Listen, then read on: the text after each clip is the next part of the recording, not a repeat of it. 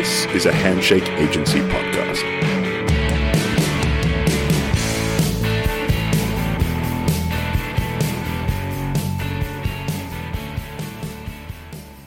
Okay, welcome back to the third and final instalment of Rewind's trip back 25 years to Brisbane 1996 and the release of Regurgitator's wonderful debut album, Two Playing. I'm your host, Steve Bell. As always with these multi-episode features, we recommend starting at the beginning to get the full impact of the story, so if you haven't listened to the first two parts, we recommend that you do so now and we'll catch you back here down the track. Now in Two Playing episode 1, we traced Regurgitator's formation back to a crazed jam at a forest hippie party and looked at how the three band members were drawn together from Brisbane's rich underground scene, then thriving in the new post-Joe era, and we heard how the various personalities pushed and pulled as the band wrestled with their commercial ambitions, eventually signing with Warner Music Australia. As well as the members of the band, we met Regurgitator's DIY-inclined manager Paul Curtis, who still looks after them to this day, as well as Michael Parisi, who signed them to Warner and went into bat for them there, and Lachlan Magoo Gould, who worked in the studio with the Gurge from their earliest recordings. In episode 2, we travelled overseas with the band to the back blocks of Bangkok, as our intrepid heroes battled packs of wild dogs, crocodiles, huge moths and the dreaded dysentery, as well as surviving draconian living conditions, to pull Two Playing together in the studio of Thailand's Biker Springsteen, Magoo all the while resorting to using toothpicks on the weed-sticky console as the band weaved their magic. So now it's March 1996, and the band are back in Australia armed with Two Playing, their debut album. In the 18 months prior to hitting Thailand, Regurgitator had built the perfect platform for their assault on the mainstream, both with their early EPs and their Powerhouse live show, which was going from strength to strength, and the good news just kept coming, with Michael telling them during his trip over to drop in on the Thailand sessions that they'd scored the coveted support slot on Red Hot Chili Peppers' Australian tour that coming May, a run of huge arena shows all over the country, the first of which coincided with Two Playing's actual release day. Completely perfect. But what about Two Playing itself? Had they gone too far pushing boundaries, having been granted unfettered creative control in their contract? Would the label, and the public for that matter, get them opening their major label debut with I Sucked a Lot of Cock to Get Where I Am?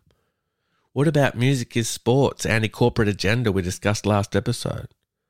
Would the blatant socio-political undertones of songs like Pop Porn and G7 Dick Electro Boogie be overlooked by commentators amidst the sardonic language and messaging? Would punters embrace the album's musically eclectic nature and how it contains 3 instrumentals and 2 rejigs of earlier hits? Magoo, the band's producer, recalls arriving back in the country exhausted but quietly confident. I think by the time we finished, I felt like it was a great collection of songs and was buzzing after the whole process. So it became a bit of a tradition for me at the end of making an album that you'd pull an all-nighter on the last day. So I can't remember what song I was mixing, but I can remember Quan being around, so it might have been like a Music is Sport or Pop Porn or something like that.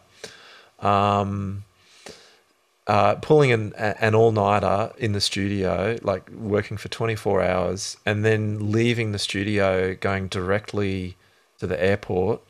And I thought, I'll sleep on the plane, it'll be fine. You know, it's like a 9-hour trip or something like that. I can't remember. I thought, I'll be right, I'll sleep on the plane. Of course, I couldn't sleep. And then when I got home, I had that buzz where I was like, I'll listen to the mixes at home. And I actually even think I was only home for a matter of hours before flying to Sydney to go to mastering. I can't quite remember how the sequence of events goes, but I know I stayed up for 48 hours, unaided by drugs, just because I was buzzing over the whole process. So, I think it felt like a good collection of songs. And like, I feel like, when it comes to Two Playing, we really started to explore the hip-hop thing a bit more concisely than what we'd done before. And I was really excited by that. And it just felt like we'd gotten a bigger difference between all the genres from the EPs, and which felt like that was the goal. That's what we were trying to do. So the exhausted Magoo is off down to Sydney to master 2Playing. Now, mastering is like the darkest of dark arts. I've had it patiently explained to me by the best over the years and still don't really understand it. But it's essentially a post-production process getting the songs ready to press en masse. You're basically making a pristine master. Think about lots of words like equalization and compression and frequencies, that kind of stuff. Although, as Magoo almost found out, it's really hard to do the mastering if you can't access the source material.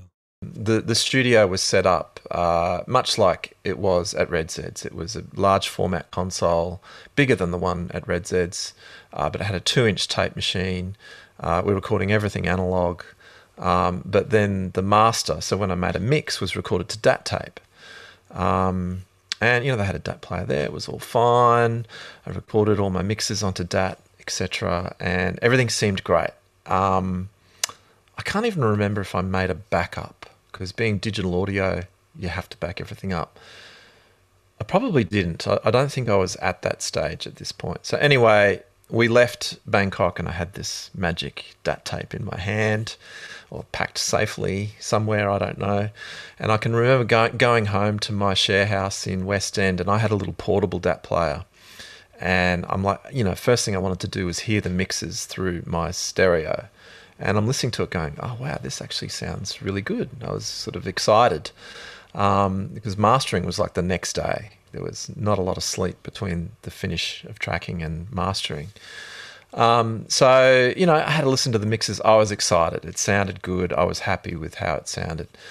So we fly down to Sydney to 301 to master with Steve Smart. And we put the DAT player in the DAT machine.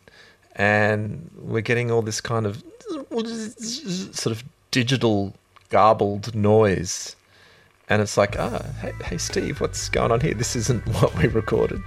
And he's like, there seems to be a lot of errors in the DAT tape, like digital errors.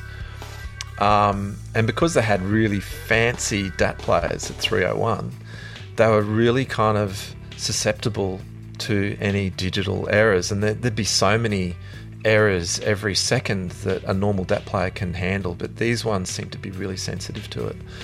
And I can remember going through this process of putting the DAT tape into every DAT tape machine that was at 301 mastering, of which there would have been 10. And from my memory, maybe I'm overblowing the story, we put it in the very last machine, and that was the one that decided to play the DAT tape. And if not, we would have had to fly back to Thailand to get the 2-inch tapes. We didn't have the 2-inch tapes with us. They were left in Thailand, too heavy to bring back. And I would have had to have remixed the whole thing. So it's like these DAT tapes were worth $20,000, $30,000. And yeah, it took us quite a while just to even get the audio off the DAT tapes and into the computer for mastering.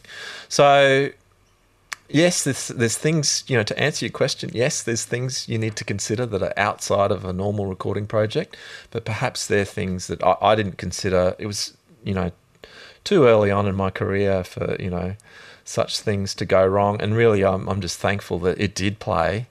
I do remember thinking, well, it played in my portable DAT player, which was this sort of shitty little tiny DAT player. It's got to work somewhere. And, I was thinking of calling up friends that may have had one in Sydney so that we could hire it or something, so that we could just simply get the audio off these DAT tapes. But, it all worked out.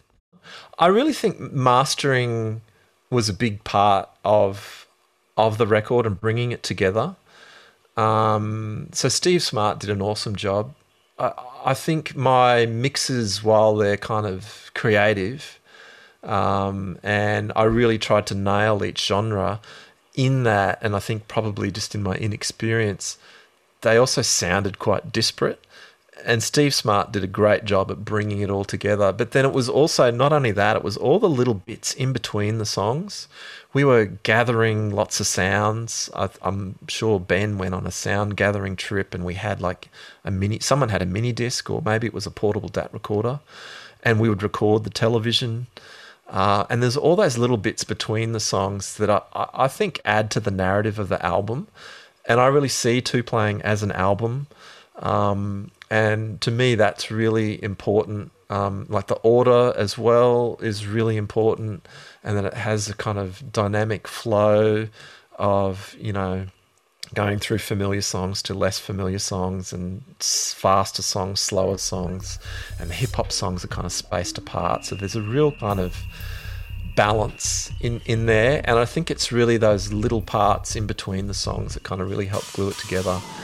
And Two Playing was the first time that we spent 2 days mastering an album, which is quite a luxury.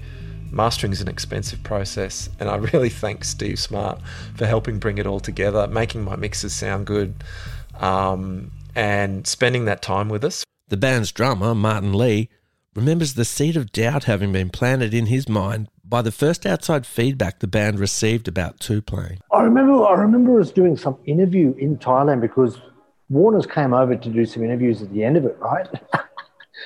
And to do some things. And they played it to like a journalist or something, like on a little boom box or whatever you had at the time. And I thought, oh yeah, that sounds all right.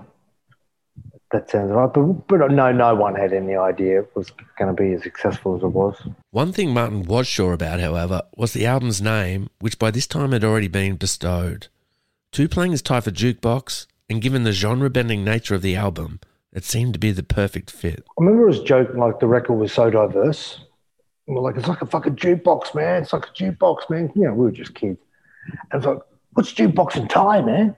So I think Ben or someone ran to one of these, like a cook or something, and said, what the fuck is jukebox in Thai? And they said, Two Playing. And as soon as we heard it, it was like, that's it. That's it. And then someone drew something for us. It was like, that's it. Well, as I said once, it just fell into place. That's it. Done. God knows how the record company felt about it at the time, you know what I mean? But they put it out. They never said anything. Regurgitator's bassist and vocalist Ben Eli and the manager Paul Curtis both conceded some initial reservations about how the album's more risque content would fare, but were confident given the overall anti-consumerism vibe prevalent in the mid-90s.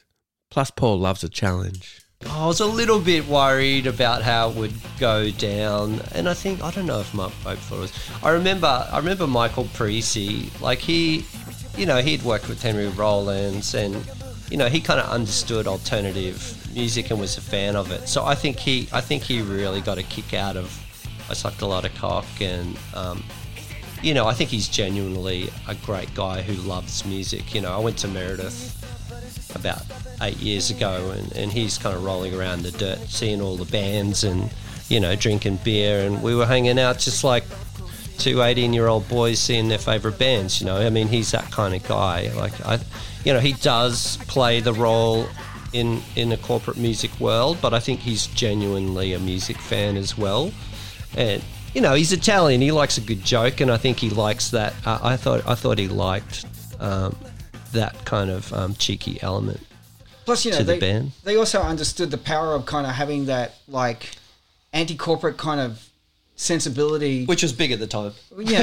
So I mean, there was that whole kind of like alternative scene. And it was kind of like agitation and critiquing its whole sense of being in a way. And I think they kind of, I don't know, I think they just understood there was a certain kind of energy relative to itself, and that's just what it was, I mean, yeah. Like I said, they did kick back, particularly around the FSO thing.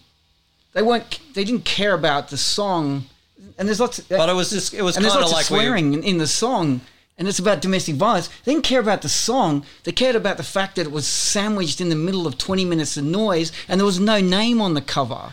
Yeah, I mean, it is kind of like shooting yourself in the foot. Like, if you want to do well, you don't do that. Yeah, but then Quan was like getting us to do T-shirts that had no name on it at all. Like, yeah. I mean, to me, like, I love the challenge of this kind of stuff. I'm like, and maybe I share that. That's where I share the mentality of like, you're kind of challenging your whole sense of why you're even doing this. I mean, I do that all the time, even now, like, whatever it's been, 30 years of doing this kind of stuff, completely questioning, why am I even here? Like, I mean, being teenagers in the 80s and growing up in that time, I mean, with me and my friends, the number one band's Midnight Oil, who is bringing completely into your full front awareness, the dangers of nuclear weaponry with a guy like Reagan in power, with me and my friends, there was this attitude where, like, I'm not going to go to fucking uni. I'm not going to go and get a job. I'm not going to be I just don't want to be a pen pusher. Like, if the world's just going to blow up, it did have this kind of finite feeling about it. So we're like, let's just party, get wasted, play some music, and just have fun with it. And there was this kind of attitude that I felt with me and my friends that was kind of this kind of hopelessness with the establishment that had been set before. And you kind of, you graduate from high school and go, oh, is this it? Like, I don't want to go to uni. I just want to just have as much fun without any concept of the ramifications of your actions or anything. I don't know. I mean, for me, like, the thing I always related to with Regurgitator, and I come to them as much as a fan as a sort of administrative comrade. The the socio-political kind of anarcho type elements was always just, I mean, they weren't afraid to be political and outspoken and just questioning, again, their sense of being, the socialization aspects, the things you drilled in, the gender stuff, the constructs, the cultural kind of thing that you existed in. I mean, Kwan particularly was really kind of pulling that apart. As it turned out, no one needed to have worried. Tuplang came out on the 6th of May 1996. The country was coming to terms with the Port Arthur tragedy from a couple of weeks earlier. Twister was about to hit the cinemas that weekend. Kiwis, OMC, were in the middle of a 5-week stretch at the top of the Aussie singles chart with their smash How Bizarre. On the album chart, Alanis Morissette's Jagged Little Pill was back on top for the 7th week of a staggered 10-week run, which had been broken up by stints at number 1 by Celine Dion, The Cranberries, George Michael and Soundgarden, and was eventually dethroned for good by Metallica's Load album. And amidst all of this, Tuplang arrived with a bang, debuting at number 3 and staying in the top 50 for an incredible 32 weeks. For Michael Parisi at Warner, it was vindication for the faith he'd always had in Regurgitator, and he could soon see the excitement he'd always harboured for the band and the project spreading through the office. It felt so good. I mean, I had expectations for it to be successful, but I didn't realise how successful and quickly it was going to be successful. And it was, I think it took the company by surprise. Me and Mark Pope knew that there was something great was going on and something special was happening. But I think a lot of the reps, sales reps and some of the promo people inside Warner's were like, "Wow, okay, this is actually real now.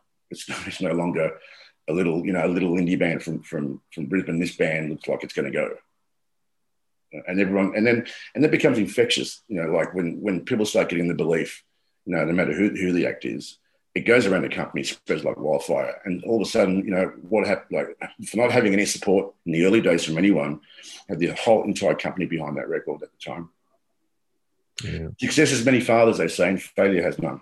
For frontman Kwan Yeomans, the instant success of Tuplang was somewhat surprising, especially given how critical he was about some of his own contributions. I'm always surprised that I've been able to do this as work and to be so successful so quickly and to do it in such a seemingly random way to me, and to just have so much fun doing it as well has been incredible. So I do feel really, really lucky. But the industry thing, I mean, I tried to avoid all of the ARIA awards. I remember the year that we won 5 or 6 of them, I was just in bed in a hotel room with my girlfriend watching it on TV. I don't think I watched it all. It really wasn't that important to me. And to this day, I still don't really understand the ratio of, what would have happened if we hadn't signed to a major? If we'd just done it on our own, would we have been half as successful or even a third as successful as we were? Would we have sold anywhere near the amount of records? How much of it was car salesmanship on their part? How much of it was payola, radio payola? How much of it was coercion? You don't really know. I have no idea what I attribute most of that kind of commercial success to. Was it really the band, or was it really the salesmanship of Warner? You can't really tell. And so I try not to feel too attached to that success, because a lot of it wasn't anything to do with me.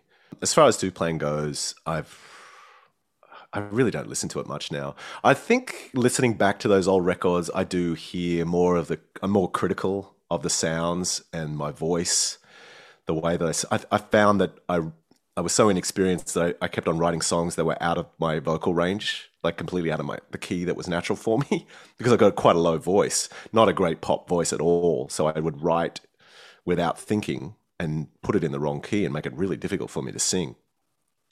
So I think, I think the lack of experience comes through there. But once again, it just gives it its own aesthetic, its own kind of sound and its own kind of naivety. From Magoo's perspective, it was Quan's pointed lyrics which proved one of Duplang's key selling points, but he was still pretty blown away when the album started getting traction so quickly.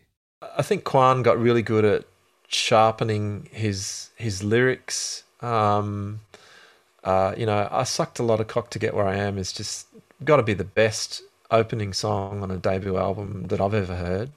Because it sets the scene. It lets you know that, okay, this is funny and all the rest. Not to take it too seriously, because there are some fairly serious themes in there. Like G7 Dick Electro Boogie is, that's a deeply political song.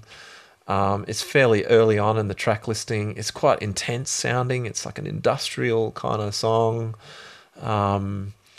Music is sport, pop porn. There's some heavy themes in there, but I just kind of think the way it's all been put together and the importance of that first song is really, is great and really helps make the album work. You must have been stoked when it was so well received. It sold so well and went to number 3. Like, that's awesome for a debut album, especially from a band who's quite subversive and definitely doing their own thing.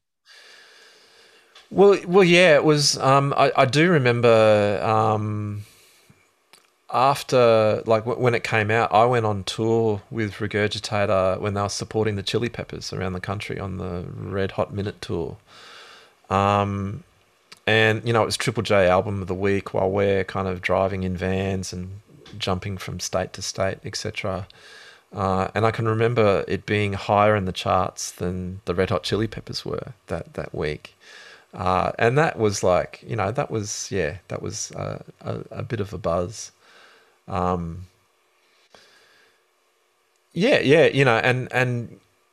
it was kind of unusual getting used to, I just started to accept it after a while, but getting used to hearing your work, like my work, my mixes on the radio all the time. And I got used to hearing a song on the radio and then going, oh, right, okay, next time I'll approach the bottom end a bit differently to really nail it how I want to get it.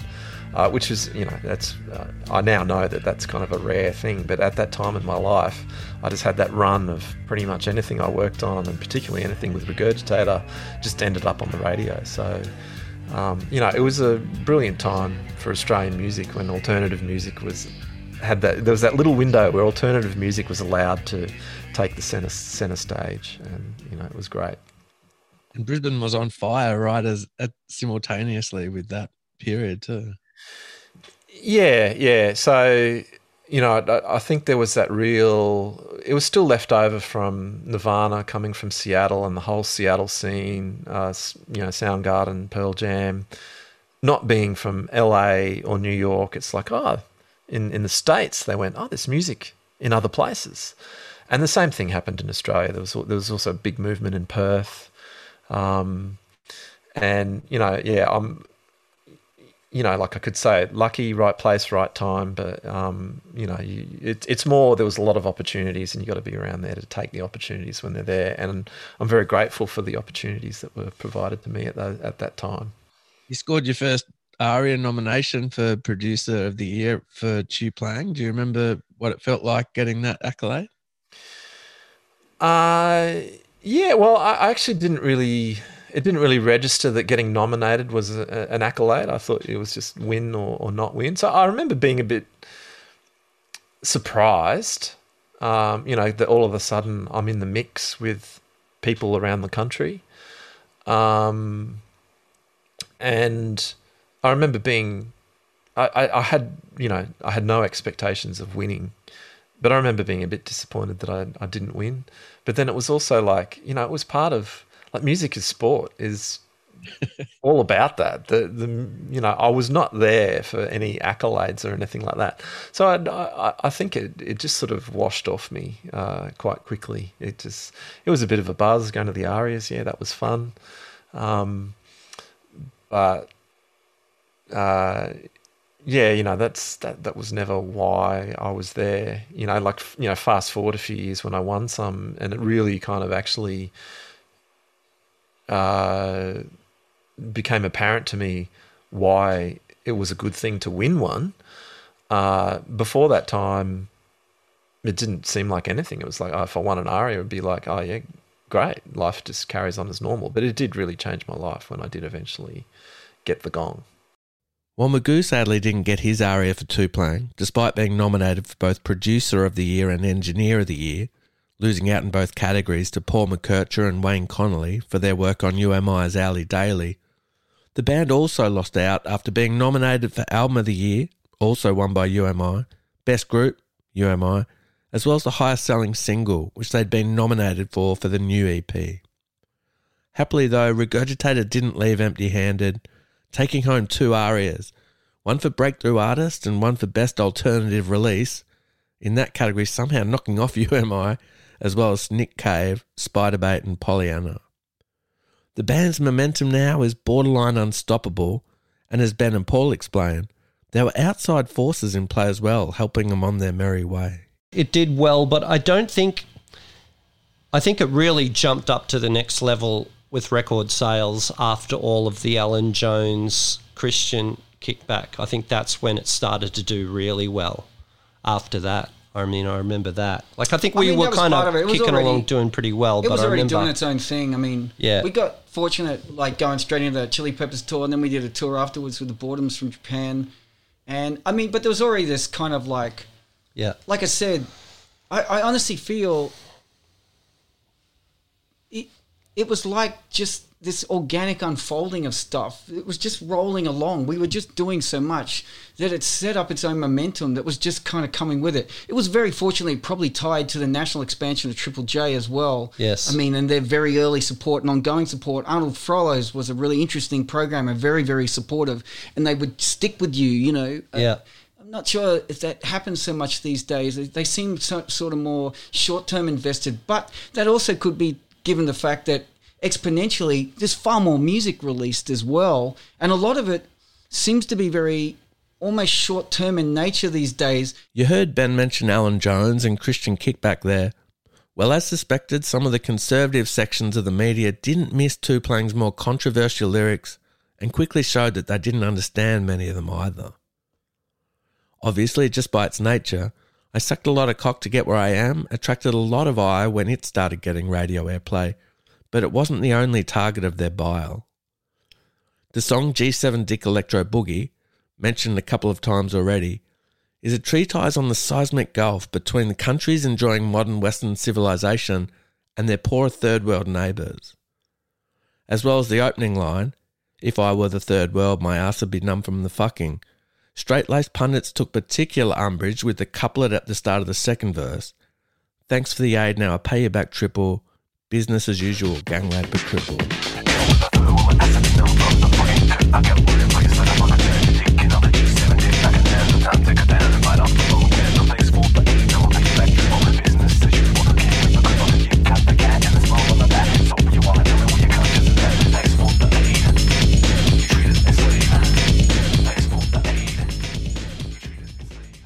Those lyrics are an obvious metaphor for the global geopolitical situation, but the band's critics, in their wisdom, chose to read them literally, out of context, and be mightily offended.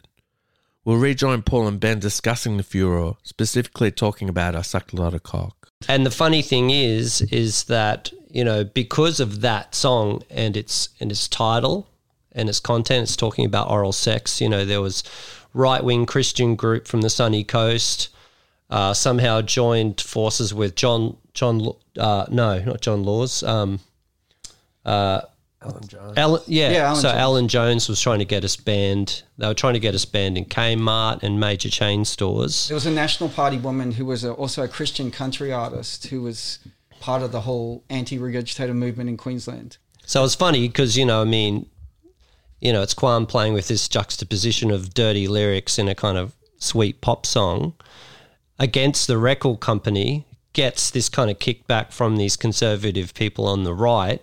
And of course, if anyone tries to ban it, all the kids want to buy it. I mean, the record was selling well, but it wasn't until it started to become banned, then it went like double platinum. Actually, the song that Alan Jones attacked was the song against multinationals on Tuplang. G7. Gang raping of cripples line, which was essentially a metaphor. And I did an ABC interview with Alan Jones, and I basically said, do you not understand the concept of metaphor? And then I said, look, you can push this as hard as you can. All you're going to do is build the career of Regurgitator, so go for it. Yeah. And then they hung up on me. Well, there's even a line about us in his autobiography. It's weird. But it's weird that he would, try and kick back against us. No, because he was a moralist, so, Michael explains that as far as he was concerned regarding Alan Jones and his cronies, the more free publicity for the band and album, the better. I loved it. Yeah, please try and ban us. I'd like nothing more to be banned because in those days, and even today, I mean, to get something banned means that the kids want it. I must have it, and I didn't mind the controversy at all. It was great for the band, and it was them. It's not like they were doing it for the sake of doing it. It was just them. They made a statement. That was their reason for being. And so people like Alan Jones and I forget who else tried to ban it. I think there's a couple of stations that wouldn't play it either. It took a while for us to get on commercial radio because of that very fact. But then once Black Bugs and Polyester Girl and Song Formerly Known As hit, then radio had no choice because kids were asking for it. And they literally media were sort of forced into writing about them and forced into playing them because they were popular. It became popular. But still, the fact remains with Regurgitator, even though they became a commercial success, they were still, a alternative creative force. You know what I mean? They didn't bow to the man. They played by their own rules the whole time. And I was quite happy for them to do so. Did you have overseas ambitions for them? Did you think they could go well in other markets? Yeah, we did a deal with Reprise with a guy called Rob Cavallo, who was the head of A&R at the time, who loved them. And Rob had real high hopes for them. Unfortunately for us or for the band, Quan had a 2-week touring rule. Well, he wouldn't tour overseas for more than 2 weeks, which is his prerogative. And it kind of killed the label's enthusiasm because they were excited about getting him on the Green Day tour. And, Quan just said, I can't do more than 2 weeks. And then so the label went, well, we can't promote you effectively then because this kind of record needs touring. And if you can't commit to the market, then, there's 20 other acts in the queue who would. And so that kind of killed any massive US ambitions. But again, was I disappointed? Yes, I was. But it was their choice, their prerogative. I know Ben and Martin would have loved to have done it, but Quan just simply had, and he was the principal really. And I think he had the final say because it's he's the singer, he's the main songwriter. So, but I mean, look, the boys did well in certain markets. They took Japan seriously because they liked Japan. They went to parts of Asia. But I think it was more a case of Quan. I don't think Quan liked the idea of trudging around America over and over and over and over again. He said it was like it'd be a shit fight. I remember him saying that to me. You can't, that's what happens in America. If you can't commit to the market, then the label normally gets cold feet, and they did. They put the record out, but they didn't give it the push that I thought it was going to get. when I first took it in there, because again, we had the whole company buzzed over there, Warner Brothers and Reprise buzzed. And when we told them that we couldn't tour for more than 2 weeks at a time, you could just see everyone's shoulders just drop. You know what I mean? Because everyone done so much hard work on it. But it is what it is. We can't change it now. That's history. Do you think the Americans could have got it? Like, do you think there's too many layers of irony or something in there for the... Well, I reckon America was an exciting time. You know, there was like the alternative scene, you know, exploded, you know, whether it was, you know, at the time, bands like Marilyn Manson and Helmet and Bush, and, you know, there was a lot of Soundgarden. It was exciting. And, you know, Green Day were blowing up at the time too. And I remember, you know, Green Day's management saying that the band literally chose Regurgitator to be their main support of their Dookie tour. You know, the band loved them, Green Day, the band, and word was getting out, you know, about Regurgitator. You know, again, and we, unfortunately, it you know, got killed in the end by the non-activity over there. And it is what it is. You know, I can't change that now. And I'm sure they'll probably look back at it and go, maybe it was a missed opportunity, but there's not much I could have done about it at the time. I tried to convince them, but it just didn't to no avail. And again, at the end of the day, even though, as I said at the start of the conversation, even though I was disappointed at the time, I kind of, you know, I had to accept it and, you know, respect, you know, Kwan's wishes at the end. He doesn't want to do it. He doesn't want to do it. You can't force him. In fairness to Kwan, it was a 3-week rule that he'd imposed on touring, not 2. And also, as we'd heard back in episode 1, he'd been very open about it from the get-go. Touring with a band can be a lot of fun, but it gets very grueling after a while, like Groundhog Day with a slightly different view, especially if you're not really into the post-show partying. You physically visit a lot of places that you don't really get to check out, and for some people it's endlessly fascinating, but for others it's a total chore. Tuplang would be released in America on Reprise in early 97, but as Michael just explained, the label quickly lost interest when it became apparent that Regurgitator weren't going to put their lives on hold and drop everything else to focus on that one immense market. Now, while you have to admit it's crazy to think about what might have happened if Regurgitator had supported Green Day on their US Dookie tour, America was still a region that Ben and Paul weren't really sure were going to get the band. I feel like it was post-Tuplang. The option was there for the band to relocate to the US. They were going to buy them a house to live in. They were going to get them rent a house or give them some house to live in. They were going to get them a van so they could just stay there and just tour, right? And that's when Kwan said, I don't want to leave Australia for more than 3 weeks at a time. Yeah, those guys also wanted to break America. Like, it was a dream of Mark Pope's to break America and Michael Parisi. And there was a resistance. There was a bit of a hope for us to do that with that record. And it was released. More so even Unit. Like, But at the same time, like, there was a like I said, that self-deprecation that was highly present in Regurgitator. That's, in a way, kind of Australian, like, that never really, in the same manner, Tism never really registered with an international audience. That aspect wasn't so kind of common, you know, like... Yes.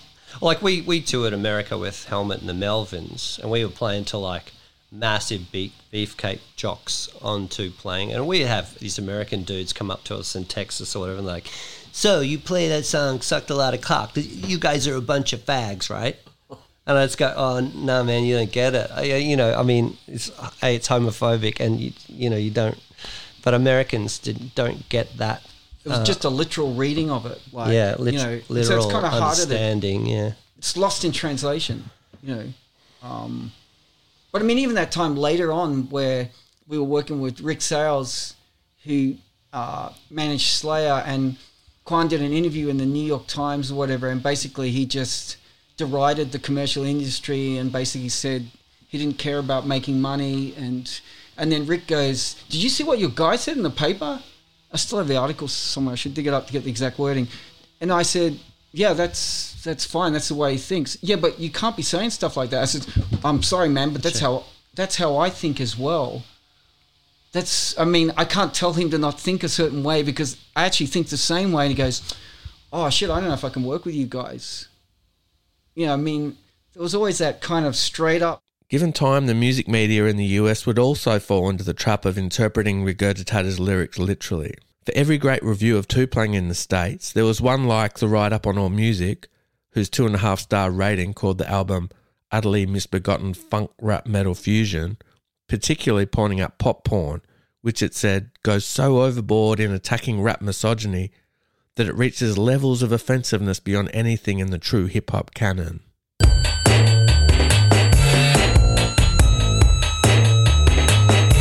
Yeah, I'm a sexist motherfucker on the microphone. When my Ayo bitch suck my dick whole throat. I like the pop porn with the gat drawn. I'm a dick machine and I'm switched on. I'm a creature, part man, but mostly dick. A genus penis, my mouth's a prick. A semen geyser, a woman despiser. A gender spender, emotional miser. I glorify the backstage heady. I grab my nuts cause they're teddy, teddy.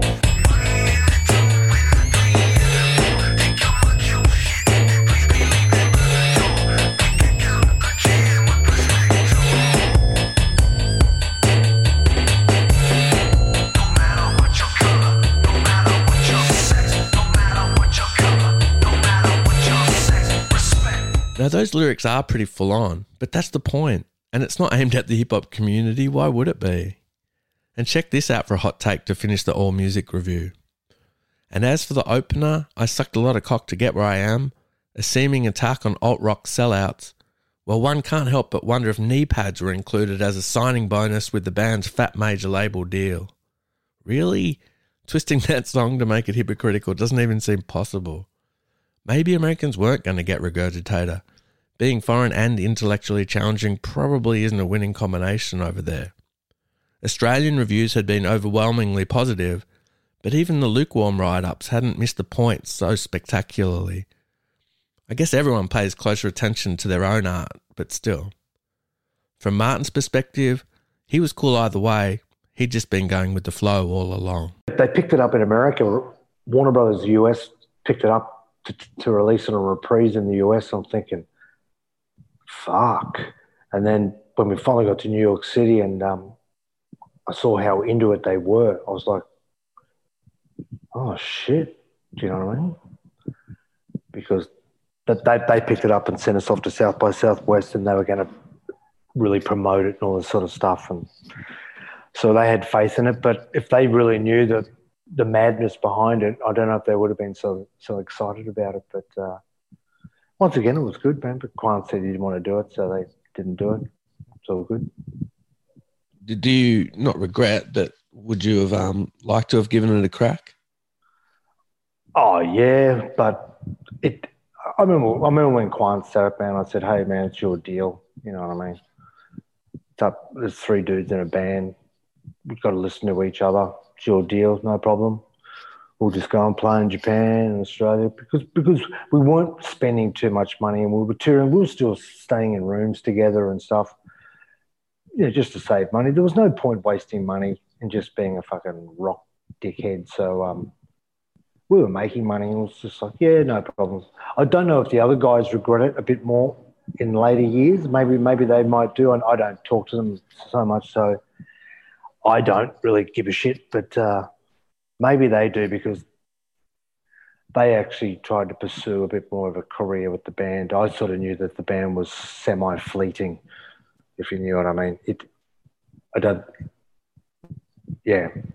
I think they saw a longer term to the career of Regurgitator than I did, so maybe even when it was going really well, did you only think of it as a short-term concern? Yeah, I still think, yeah. I don't think it was going to go as long as what those guys have pursued it, which is all power to them. That's good on them. But I just not that I didn't want it to, I just didn't see it. So that's why when on that third record things started to fall apart due to egos and behaviour and all the bits and pieces, I wasn't too surprised. To be honest, that's why I jumped ship, man. Ben and Paul fully respected their friend's decision to avoid long tours and were quite pragmatic about it, because while the 3-week rule essentially made cracking America impossible, it didn't take all overseas markets out of the equation. We did that tour with Helmet and the Melvins, and we were kind of like, we did South by Southwest, and they were pushing us in that way. But yeah, I guess Quan just wasn't really into it, as well as with the Asian kind of aspect of our band. We wanted to tour, Vietnam and Japan and China, and it's right on our border, So I think we kind of thought, why don't we just focus more on Asia? So we and do shorter tours. So that was a conscious decision. None of this was driven by any, well, from our point of view, certainly the label was more keen to break America and very frustrated with the fact that we were very forward saying to the label, look, Quan doesn't want to go there for more than 3 weeks. Can you deal with that? And it was like, no. And they were very upset about that. But our motivation, I feel anyway, was never about like global expansion. It was just about, hey man, we can travel. And like one of the things I noticed with these guys, and Ben kind of pointed out before when he said about his first trip to, Hong Kong, etc., was the travel. And Martin was probably more experienced anyway, but Quan and Ben, I mean, the band as a unit just seemed to kind of like elevate and grow from this kind of like experience of going out into the world. Plus, Ben at the time had his own reasons for perhaps being happy to avoid long stretches in the US of A. I was like really in love with this girl at the time. And, I'm pretty sure she was with me as well. And then I was kind of touring a lot. And because I was always away, we would kind of break up and get back together. And I was never at home. And I actually spoke to her recently about this, and she said she was kind of a bit intimidated by the fact that I was in a band or whatever. But, she went to study at art school and met this New York guy. And then she moved to New York to be with him. She was like, she said, it's you or him. And eventually, because I was touring so much, she was like, I'm going to go with him. And that's when we went over and started going to America. So I kind of felt weird about going to America because she was there. And I was really quite heartbroken by that breakup at that time. So it was pretty emotional for me. And I wasn't in a very good place, I don't think, either. Yeah. I think I might have had an undiagnosed eating disorder or something. I mean, I looked really skinny, and I probably wasn't. I was probably just burning the candle at both ends as well, not eating right, not sleeping right. Weren't you a vegan when I met you? Yeah, I was kind of like, but, I was a vegan too. I think some weird shit was going on for me, but, with the breakup and America and everything. And then Quan with Janet. When Quan said, I don't want to go to America, I remember being kind of bummed out, but going, part of me, I think probably more of me wanted to go and try and do America because it sounded like a great idea, but the work involved, and there's no guarantees with that, and there's a lot of bands have tried and died. I remember Quan one day saying something to me like, we're such a weird band, we're such a weird band, I said, what do you mean? And he goes, we just make all these dodgy amateurish videos and we do all this kind of shit and we didn't go to America and stuff. And I was like, are you fucking serious?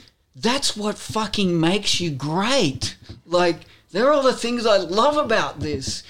And I mean, the American thing was like Ben said, that's fucking hard work. But yeah, one of the things I observed at the time, was a bunch of bands leaving Australia to, say, base themselves in Europe, and in the process, losing their audience here. It was stuff like Dig and Skunk Hour and stuff like that, that because they were seeking there, I mean, you got to remember, right, it was a different time.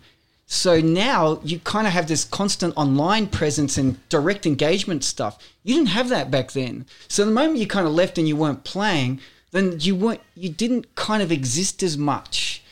And I also remember having success with the band in Australia and seeing other bands that had had success and made some cash but blown it all trying to break it. Yep. And just coming back penniless, and you kind of go, dude, that's kind of not a very good gamble, actually. You just go to the casino and just spend all your money trying to win. You know what I mean? It's a little bit like that. I remember, where you follow this kind of golden duck that just turns out to be a scummy pigeon. I remember this. I remember this brilliant thing you said to me after we left Warner, and you said one day, "Fuck, man, this whole thing is just like gambling." And I said, "Yeah, really. When you strip like business right down, essentially gambling is like the most primal form of it, like where you're just literally putting money on odds. I mean, like Ben said, there's no guarantee it would have worked, and it felt like I said, the self-deprecatory aspect wasn't kind of gelling as much here, and just maybe it wasn't really going to find that kind of mark. And then you blow all this money. You see it all the time now, like young bands grow fast, grow quickly, grow an international audience really quickly, then get pushed really fast overseas. Someone's paying for that, and ultimately it's them, because most people in the music industry, most companies, they don't want to expose their risk. They manage their risks so others are exposed to it. This is one of the problematic aspects of capitalism, that risk is always someone else's issue. And so you would see these bands, I'm like, do they realize like how fast they're being pushed around, that somewhere along the track someone is paying for that, and they're going to be left? And you see what I call turbulence, where they then start shedding members because they've been overseas for months and months and months, or a year even. They don't have any grounding. They're suddenly in debt. They come back and stop, and there's no money. There's no way to live. They have to then go seek welfare for support. And then suddenly you see members dropping off because it's not sustainable. I mean, maybe we were spared from that, even though our situation was kind of relatively secure with the international tour support money that was afforded by the label. But, maybe it just went the way it was meant to go, I think it's pretty fair to state that Regurgitator have been pretty lucky to have had Paul Curtis along for the ride from day one. He's such a passionate believer in the band and a huge part of their group dynamic, to the point that when I interviewed Regurgitator for their Big Sound keynote back in 2013, it made total sense for Paul to join Quan and Ben and myself on stage, because in many ways he's a part of the band. Quan concurs completely about Paul's role as an ally and mentor to Regurgitator. Incredible. We couldn't have hoped for a more spot-on kind of character to manage us, realistically. I mean, he's always been interested in the art, the music. That's all he cares about, I mean, I think he was accused of managing someone accused him on one of these Big Sound panels of managing the most successful but least successful band. Or something. I don't remember the wording exactly, but it was kind of like an insult. But he didn't take it that way, because he's proud of what he's done with us, and we're proud of having the opportunity to work with him as well. Because he's never been about the money. He's always been about being fair to people we work with and never ripping anyone off, and, being respectful of people in the industry, and, enjoying the success that we had, but never really capitalizing on it. And that's kind of just the way that we've operated for so many years, And we do it because we work. He works really hard. He does everything himself. He books the stuff. He goes to most of it. I think he's been to like 95% of our shows. He does the merchandising for most of the time. He'll organize all the backstage stuff while he's on the ground with us. And yeah, we pack up, we load our own shit, we pack up our own shit, and it's been like that for a while. So it's that hands-on kind of realistic approach that he's always had. And he really just cares about music. That's all he's really interested in. Do you look back on that early period fondly? Some parts of it, definitely, yeah. I do remember being like really alienated by Martin in particular in the early days. I mean, I think of myself as, I must have been fairly puritanical when I was younger. Certainly a straight edge, particularly because of Janet as well. She was a straight edge punk rocker, and I didn't drink, I didn't smoke. And Martin was pretty wayward, and Ben was kind of halfway in between us, and he would often be the bridging point between us all. And there was a lot of friction between Martin and Paul also, because Martin was really not happy with the way he was managing us sometimes, because he grew up in the back of a Chinese restaurant, so he was much more business orientated and had a nous for it. And he felt that Paul wasn't necessarily making a lot of the right decisions, or decisions that he thought would be better for the band's career. So there was a lot of friction. And I remember that being, like, particularly towards the end, obviously, pretty hard to deal with at times. But I do remember this just absolute joy of even from the very first tour where we just played to like bar staff, just no one. You know, I still loved playing in the band. There was definitely an energy there that I'd never experienced before, and when it was taking off, and when we would play in front of large amounts of people, the thrill was incredible for sure, and it still is. It's still fun to do. So, Quine addresses the frictions of being straight edge in the party-focused rock and roll environment in the two-playing track Social Disaster, which is somehow both hilarious and drenched in pathos. Social disaster, sad young bastard. Used to feel alone cause I didn't get blasted, but I'm past it. No, I still asking, how long is this shit gonna last?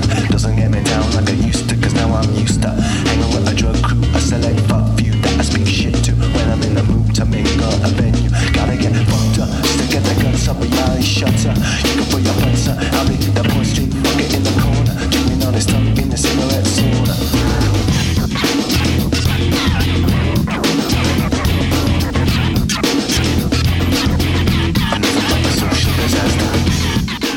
Two-playing was a resounding success for Regurgitator, both creatively and commercially. It would go on to sell in excess of 70,000 units and be awarded platinum accreditation, an exceptional result for a group of young Brisbane musos from the punk alternative scene who'd refused to pander or compromise and been given free rein to do so with Warner. These things dissipate over time. The push and pull of ideologies and approaches would eventually tear the original lineup of the band apart, and the synergy between Regurgitator's subversive approach and the commercial realities of the major label world would in time sour their relationship with Warner. But for now, everyone was on the same page and basking in success. To me, the album still sounds timeless, and Magoo agrees, although his view is restricted to the lyrics rather than the music. Like I said, I think it's the lyrics that kind of really help it last, because certainly some of it, like when I do listen to the hip hop, like Music is Sport, Social Disaster, Pop Porn, we weren't really that skilled in the technology, but the band were obviously really interested in pushing the technology as far as they could. But really, Music is Sport and Pop Porn, both of them do sound like pretty cheesy sequences come off a stock standard keyboard. And I can remember trying to do anything I could to try and make it sound less cheesy. So a lot of it was running the drums through guitar amps. And I can remember running them through guitar amps, like the same amp 3 different times, mic'd differently.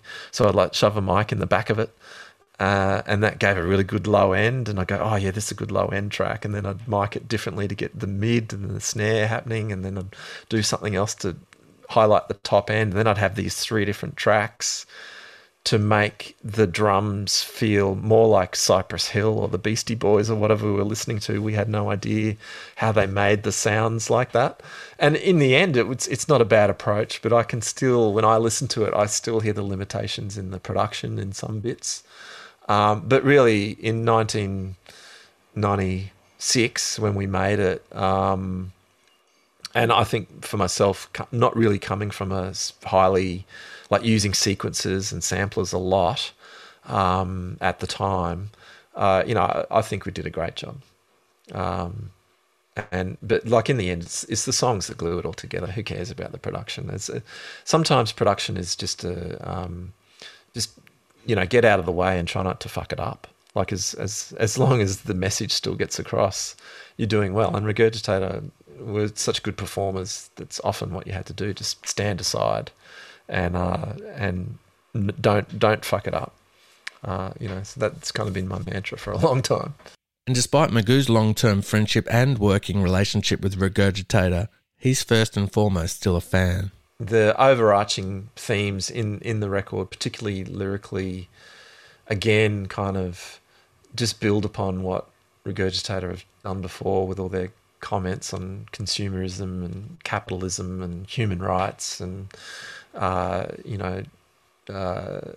misogyny and all sorts of things. I just sort of... I think at the time I wasn't really aware of how important the lyrics were. I was just focused on the sounds and trying to make it sound as good as I possibly could. But I think it's the lyrics that kind of help make the record have that long-lasting impact, and why we're still talking about it now, 25 years later. So, you know, like I think at the end of the day, I'm just a fan of the band. They were a fantastic band. I shouldn't use past tense. They are a fantastic band. And sitting around and watching them build a song was, you know, I feel very lucky to be in the best seat in the house to have been there and watch that happen and be a part of it. So I'm just really thankful for the whole experience. Like, you know, when I was 26, I would have been 25, it would have been 26 by the time the record came out. You know, I was young and pretty naive, and I'm only thankful for the experience. And Michael Parisi, who ushered the band into Warner and was in their corner the whole time, still a fan. That was the whole thing about Regurgitator. You just didn't know what to expect any given day. You know, what kind of demos are they going to send me? You know, what's the next record going to sound like? What's the next live show going to be like? You know, what's Quan going to wear on stage tonight? You know, last time it was a pink dress. What's it tonight? You know, you just didn't know. There was the unexpected about that band, and there's the kind of like for me, it's like almost an element of danger about them too, in that very sense that you didn't know what was going to happen next. You know, fashion-wise, music-wise, you know, live-wise, it was just like there was always a question mark around Regurgitator. What are they going to do next? And that was the most exciting thing about the project, because you just didn't know. And you know, imagine like knowing what's going to come next, and you know, like having everything regimented. And with these guys, it was like, you know, what marketing ideas they're going to come up with now? What's the video going to look like next? You know, you just didn't know. It was all very exciting. And while it felt, it felt extremely planned, you know, because they did plan out their videos and their imaging, all that kind of stuff. There was still an element of like DIY right through the whole thing. That was the constant theme, I think, of the whole project, or both projects. Just their very DIY nature, which they still have. You know, they do everything themselves, and that's the beauty of Regurgitator. You know, they've managed to maintain that element. You know, the DIY thing, and it's held them in good stead. They're still going after 25 years. You know, you must be doing something right. They're still going, right? And people still like them. I mean, I remember it fondly. You know, because it was fun. It was fun to work on, and they were fun to be with. And and Paul Curtis was a great, fantastic manager to work with, and you know, it was a really, really good team. We had a fantastic team. And I'm very proud of it. Very proud of both those records, and proud of the band in general. You know, they're a great band. I'm still a fan. I'll always be a fan. And Martin Lee, the founding member whose experience and input proved so crucial in this early period, but who would leave the band fairly acrimoniously a few years later and effectively turn his back on the music industry, sadly, not so much a fan. Do you look back fondly still on, that era though, like when it was going well? Yeah, the creative part and joking around. When we were good, it was good, and a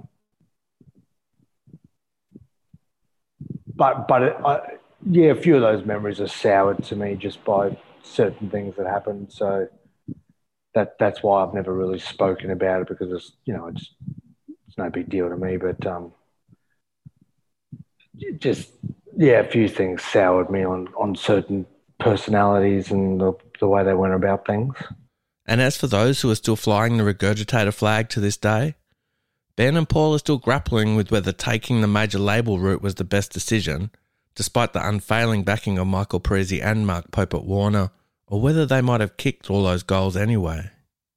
I think that's why I set Pangaea aside to go with Quan, just because of this honesty and realness about his words and this reflection of where the world's at.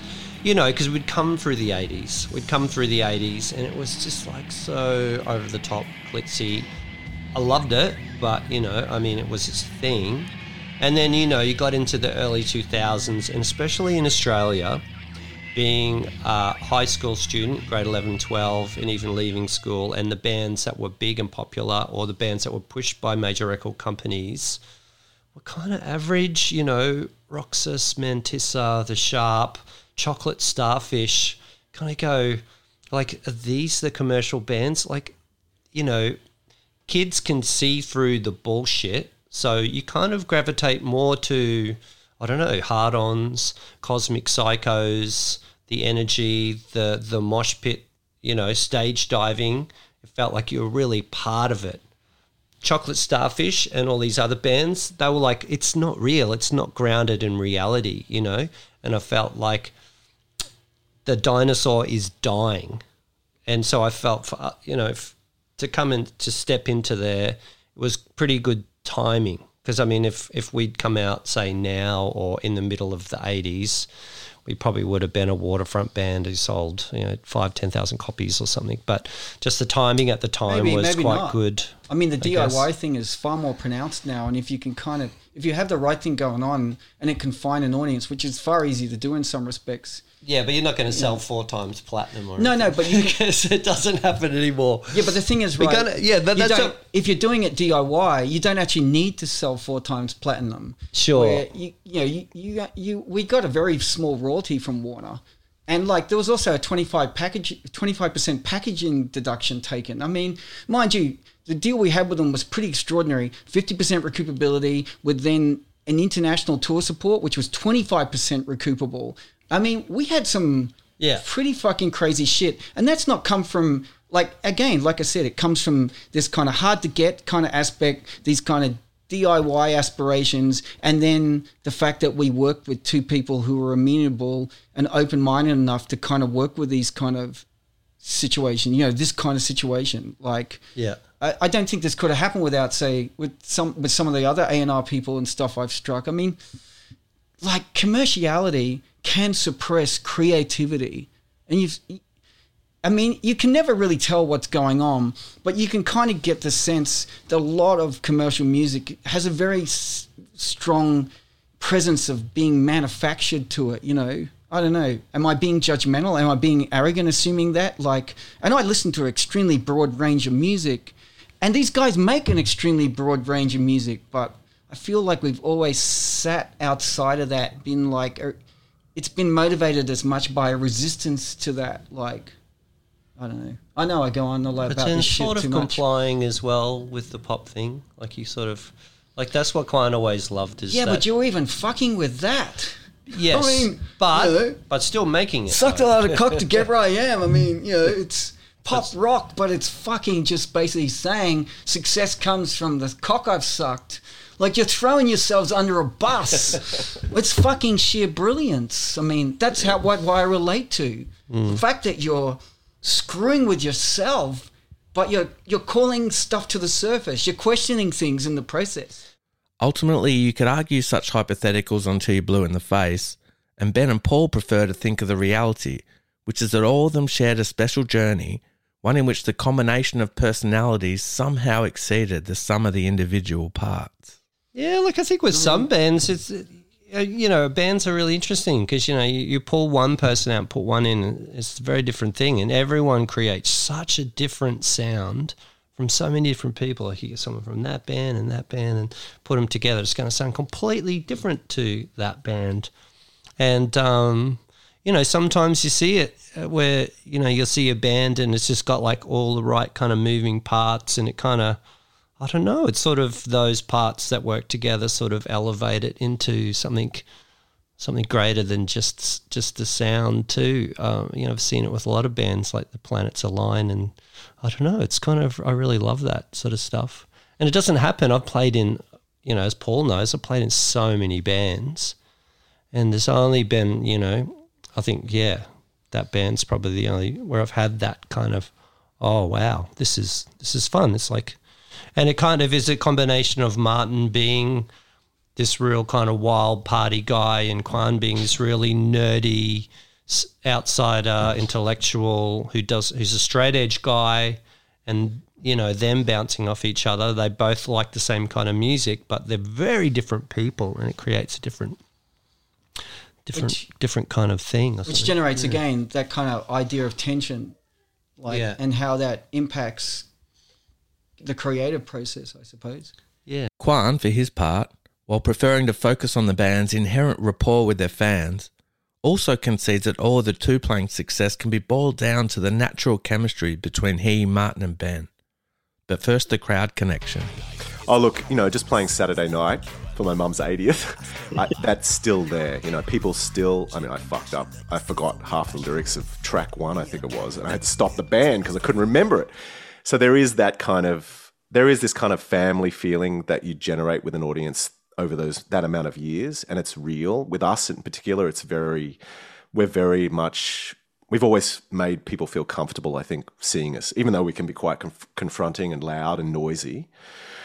A really sweet message from Yoshiko, who is Yumi Steins' mum, who was Ben's partner for some time and had 2 kids with. She came to the show and she'd only seen us once before, I think. Over the whole years they were going out, she'd only ever seen us outside, and this was the first club gig she ever went to. And she summed it up really well, and she said that she was really surprised because she didn't think she'd like the noisiness of it, but she felt a real emotional kind of connection and felt this warmth, even though it was noisy and erratic and weird. And she's like a 75-year-old Japanese woman, very, very quiet and meek, kind of like very prissy. And I think that's the kind of reaction we get from a lot of people. They kind of they see us as human, and that's what it's about for us, that connection with people, and not, getting up on our high horses and being different. It's just, and for many, many years we toured without crew, and I've always had this thing where I do my thing, I give it my all, I have fun, we try and put out the best vibes we can. After it's over, I go down on the floor and I pack up my shit on stage in front of people. Before I even talk to anyone or shake anyone's hand or sign anything, I pack up all my shit. That's my Zen focus. For finishing a gig, I focus, I do my work, then I can move on. And I think, people don't expect more than that from me or the band. They know what they're going to get. They know it's going to be a little bit quirky, a little bit unprofessional at times, but they accept it. And I think there's that level of acceptance between us and an understanding between us and our audience that's stayed with us from the early days until now. Do you remember any point listening to playback of Two Playing when it was finished or coming together, and whether you're proud of what you'd done? I don't know if I ever really did that on any of the records. It was generally like you get it out of your system and then you never want to hear it again, or at least, not until you're on tour. And then it's a different feeling when you're playing it live to an audience that's responding in an emotive way. So it's definitely a different feeling. I'm not one of these people that kind of listens to my own music after it's been put out into the public. I mean, I could count the number of times I've listened to either of those records on one hand, unless it was to relearn the lyrics or relearn the chord progressions because I'd forgotten them. But yeah, no, I kind of don't. I do feel proud about how weird the records are for the time, and I do understand why people like them, but I would never describe them as works of great art or anything like that, or I would never feel like they were something special in particular. They just seemed like an outlet for us, and we got very lucky because other people sort of found the honesty and found the weirdness of it alluring. And because, I mean, it's all contextual as well. I think there was a lot of conservative music out at the same time. So it was there was a point of difference. And even our Asianness was a point of difference as well. There was 2 Asians in the band, and Ben was a charismatic, good-looking figure. And it just had the elements that made it special at that point in time. And I do get that. So there you have it. The incredible story that is Two Playing. And I'm particularly happy that Kwan's mum popped up again there at the end to bookend proceedings. Obviously, this is only the beginning of the Regurgitator story, with so many adventures soon to follow. Not focusing on America would turn out great.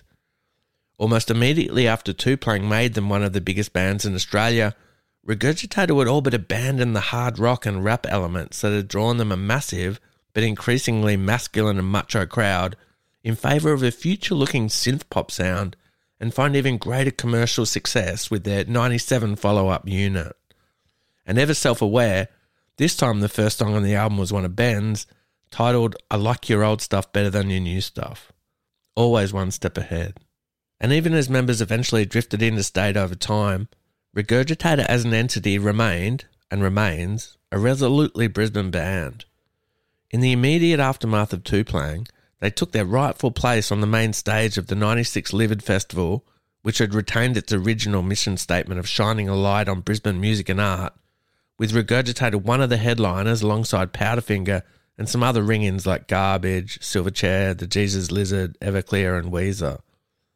A few weeks later, they would headline the Easy Cheese gig, which also shone a light specifically on local talent, selling out Festival Hall alongside Custard, Powderfinger, Blowhard, Pangea, Benzol Band, and Kylie Gaffney.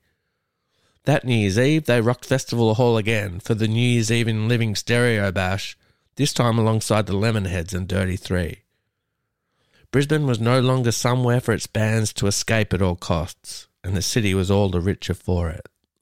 So thanks so much for joining us on Rewind's Look Back at Tuplang. This whole exercise would be pretty pointless without you tuning in, and I hope you can join us again on our next musical exploration. Thanks heaps to Paul for helping line everything up and his insight, as well as Ben, Quan, Martin, Lachlan and Michael for being so generous with their time.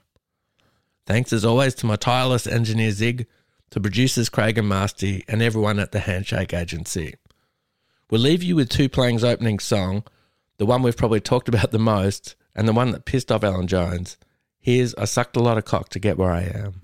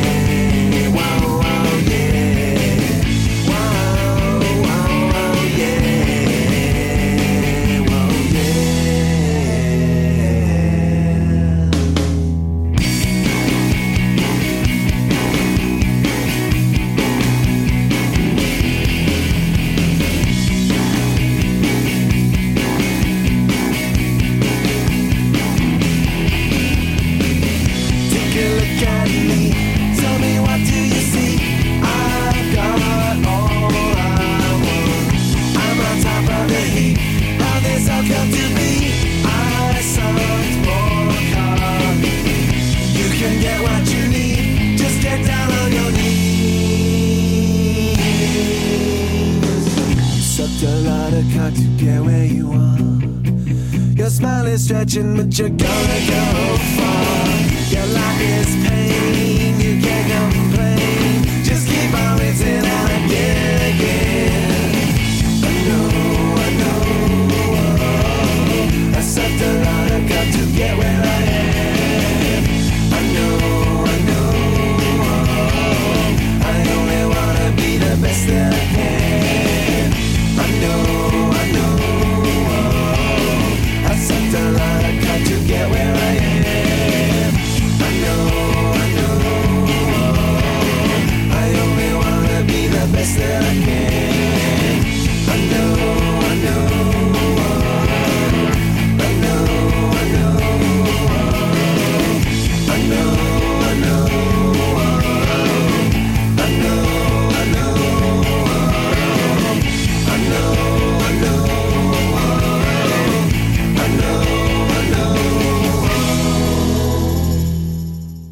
Nice one, you made it. Thanks so much again for checking out Rewind. Please rate, review and subscribe if you feel so inclined, or if you know any Gurge fans or lovers of Oz rock in general, please let them know about the podcast. Catch you soon.